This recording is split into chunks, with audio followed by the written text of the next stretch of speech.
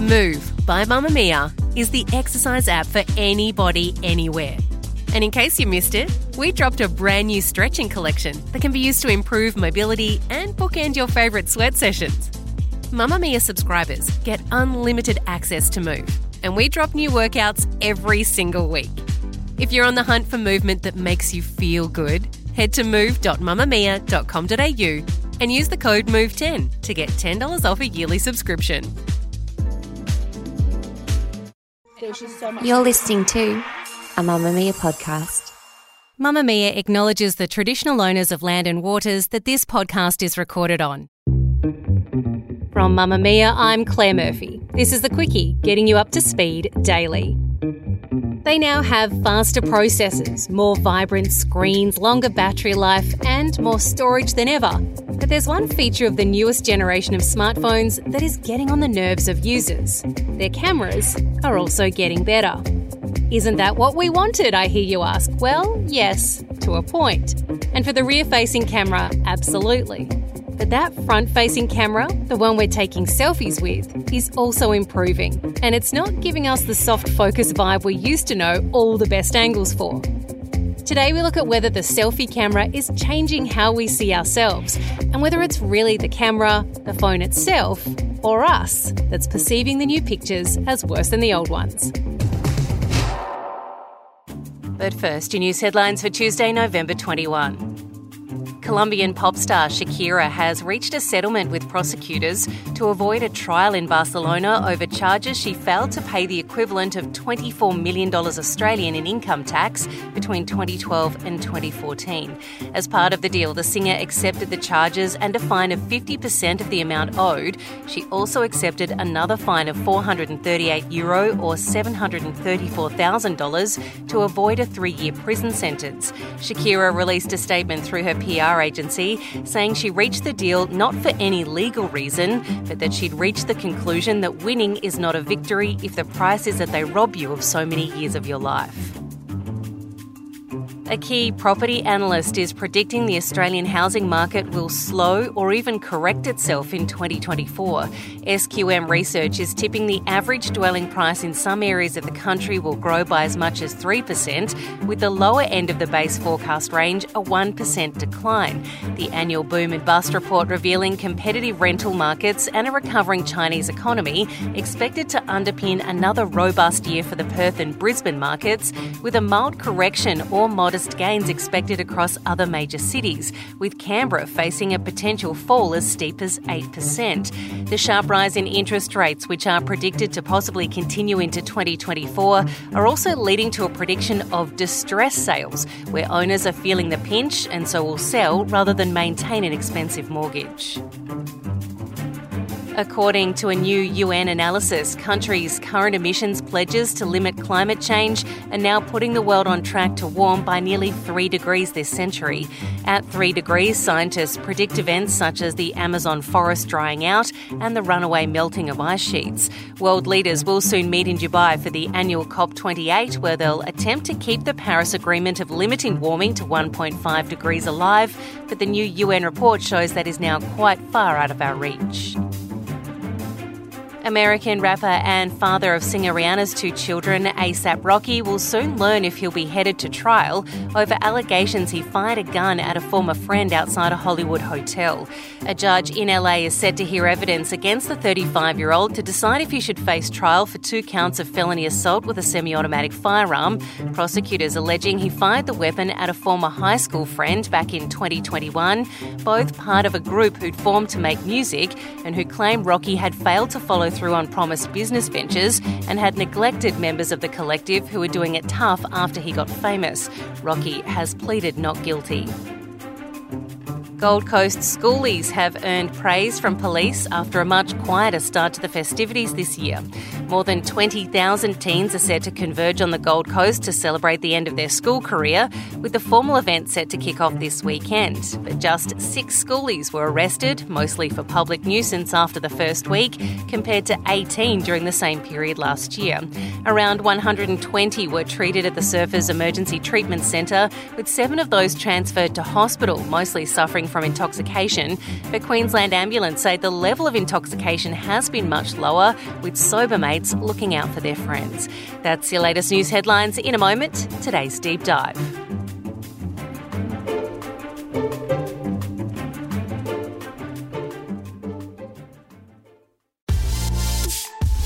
Mamamia subscribers, you've been asking and we've been listening. Now you can get all of your exclusive subscriber audio on Apple Podcasts. That includes everything from bonus episodes of your favourite pods to exclusive segments to all of our audio series. To link your Mamamia subscription to Apple Podcasts, open the Mamamia Out Loud page in your Apple Podcasts app and follow the prompts, or head to help.mamamia.com.au.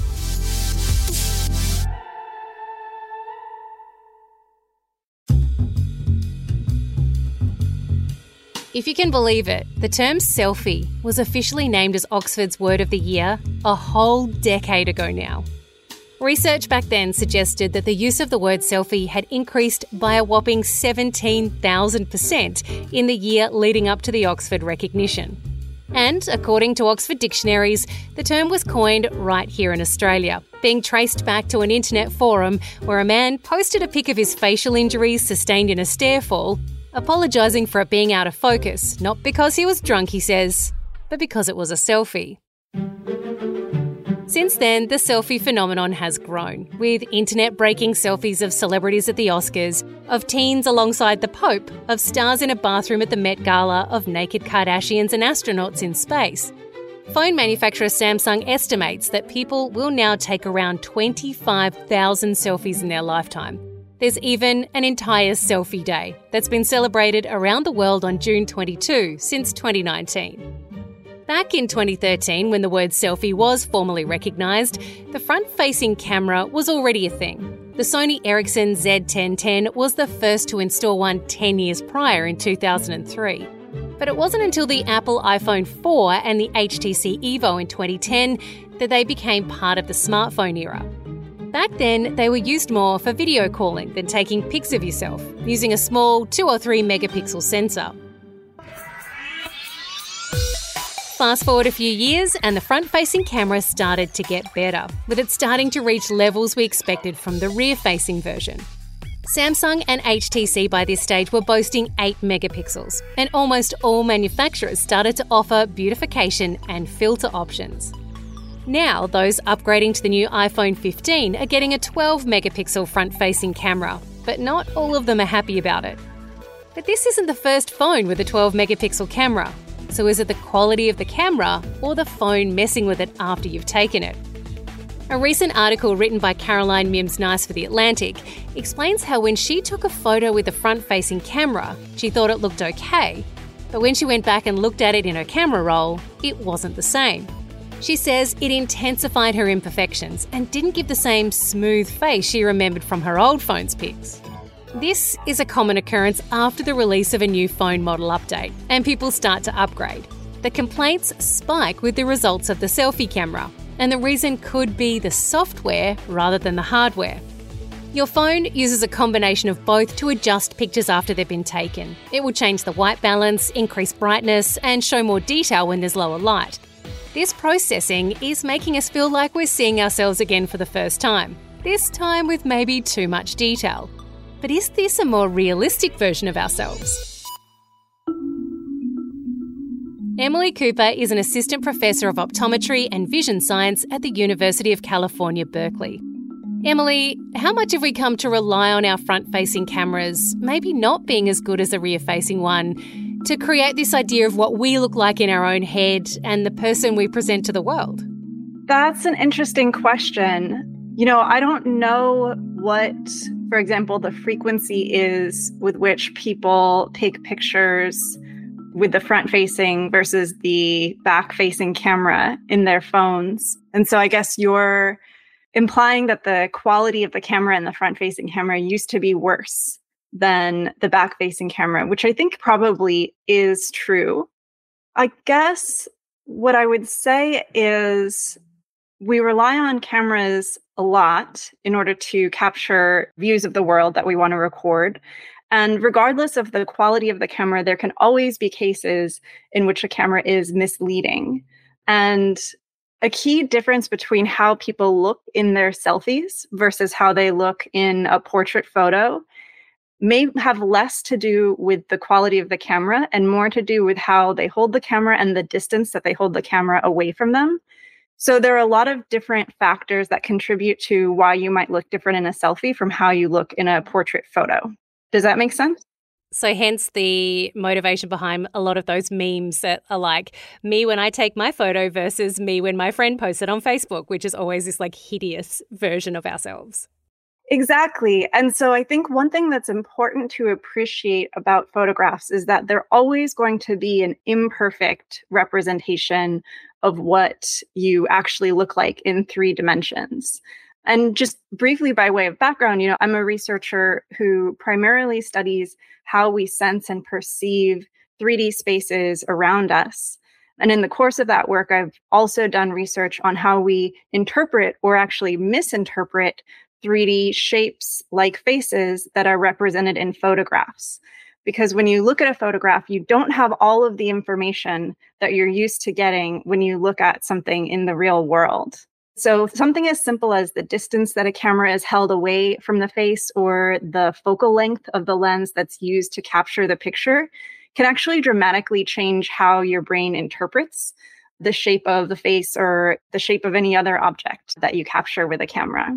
So I think that's one key aspect of it. I think that aspect of selfies has always been around because they've always been this type of photo that we take at arm's length of ourselves. I think there's something new that people are reacting to in these social media posts that has more to do with the post-processing algorithms that are happening behind the scenes in these images, and maybe also, like you alluded to, the quality of the camera itself. So with seeing ourselves in a photo, I guess the only other way we ever really truly see ourselves is in a mirror. Is that essentially the same thing, or is that something completely different? Are we seeing ourselves in 2D in a mirror, or are we seeing ourselves in 3D in a mirror? It's actually quite different. So your brain has better information about 3D when you look in the mirror. And you can actually do this with yourself if you look at pictures of yourself that are mirror reversed versus not. You'll find that there's one orientation that you kind of like looking at better because it's the orientation that you're used to seeing your face in the mirror. And so it's absolutely the case that a photograph can distort the apparent shape and appearance of a face in a way that does not reflect kind of the true appearance that you would see in a mirror. The image that we see of ourselves in photos that we take of ourselves, how far apart is that from the way that someone would see us in real life? Are they two completely different things? That's a hard question to answer. Maybe I can start to answer it with an example, which is that there was a couple of years ago, an article came out in the journal called JAMA Facial Plastic Surgery that noted that there was an uptick in, I guess, requests for plastic surgery, and specifically people citing how they looked in pictures as perhaps the reason why they were seeking that treatment or that procedure. And the article made the argument that because of how people take selfies, it distorts the proportion of their faces in the photograph in a way that is not true to the actual proportions of their face. And so they were drawing a connection between these distorted proportions in the photograph and people's tendency to be wanting to alter the actual 3D shape of their face. And so I think examples like that are helpful to think through what you should trust in a photo versus not. You mentioned this sort of background processing that's going on when we do use the front-facing or rear-facing camera of our phones these days. How much is that playing a part in how we're perceiving ourselves in our photos? Because a lot of people are saying, like, as the technology kind of gets better and better, we're seeing ourselves in sharper definition. We're maybe seeing more features within our skin that we maybe didn't notice before.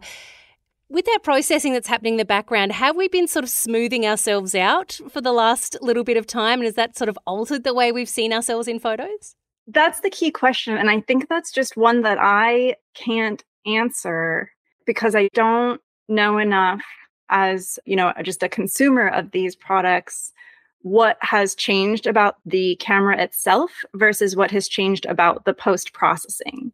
But what I can say, and what I think is important to keep in mind, is just because a feature has become more noticeable, say, you've gotten a more expensive phone that has a more expensive camera, and now certain features are more noticeable in your selfies, it doesn't mean a priori that those features have been blurred in the past and now your better quality camera is revealing them. It could be that there are post-processing algorithms that are being run on those images, which are meant to enhance visual detail and to boost contrast, and that those are just making some things more noticeable in a photograph than other things. When I was first contacted about this issue, I did realize something, and I think it's something that people are pointing out on social media too, is that with these new phones, what happens is you take the picture, you open it up and look at it, and then a second later it changes, right? Have you seen this? I have not seen that. And so that suggests to me that maybe part of why these pictures look a little different has to do with the camera hardware, but a lot of it could actually have to do with the post-processing that the camera is doing. So while we're busy breaking down our recent selfies to see whether they match the person we still see in the mirror, are we actually getting better at realising that the selfies we're taking aren't actually a true representation of ourselves? I hope so. I hope we're getting better at not taking pictures too seriously. And maybe that's sort of the silver lining of this debate that's emerged about these new cameras, is that when you see that you take one picture and you can get kind of two different versions of yourself from the same picture, maybe that can highlight how much is kind of subjective about these pictures and how much processing goes into a picture that's coming out of a modern digital camera. The Quickie is produced by myself, Claire Murphy, and our executive producer, Callie Borg, with audio production by Tom Lyon.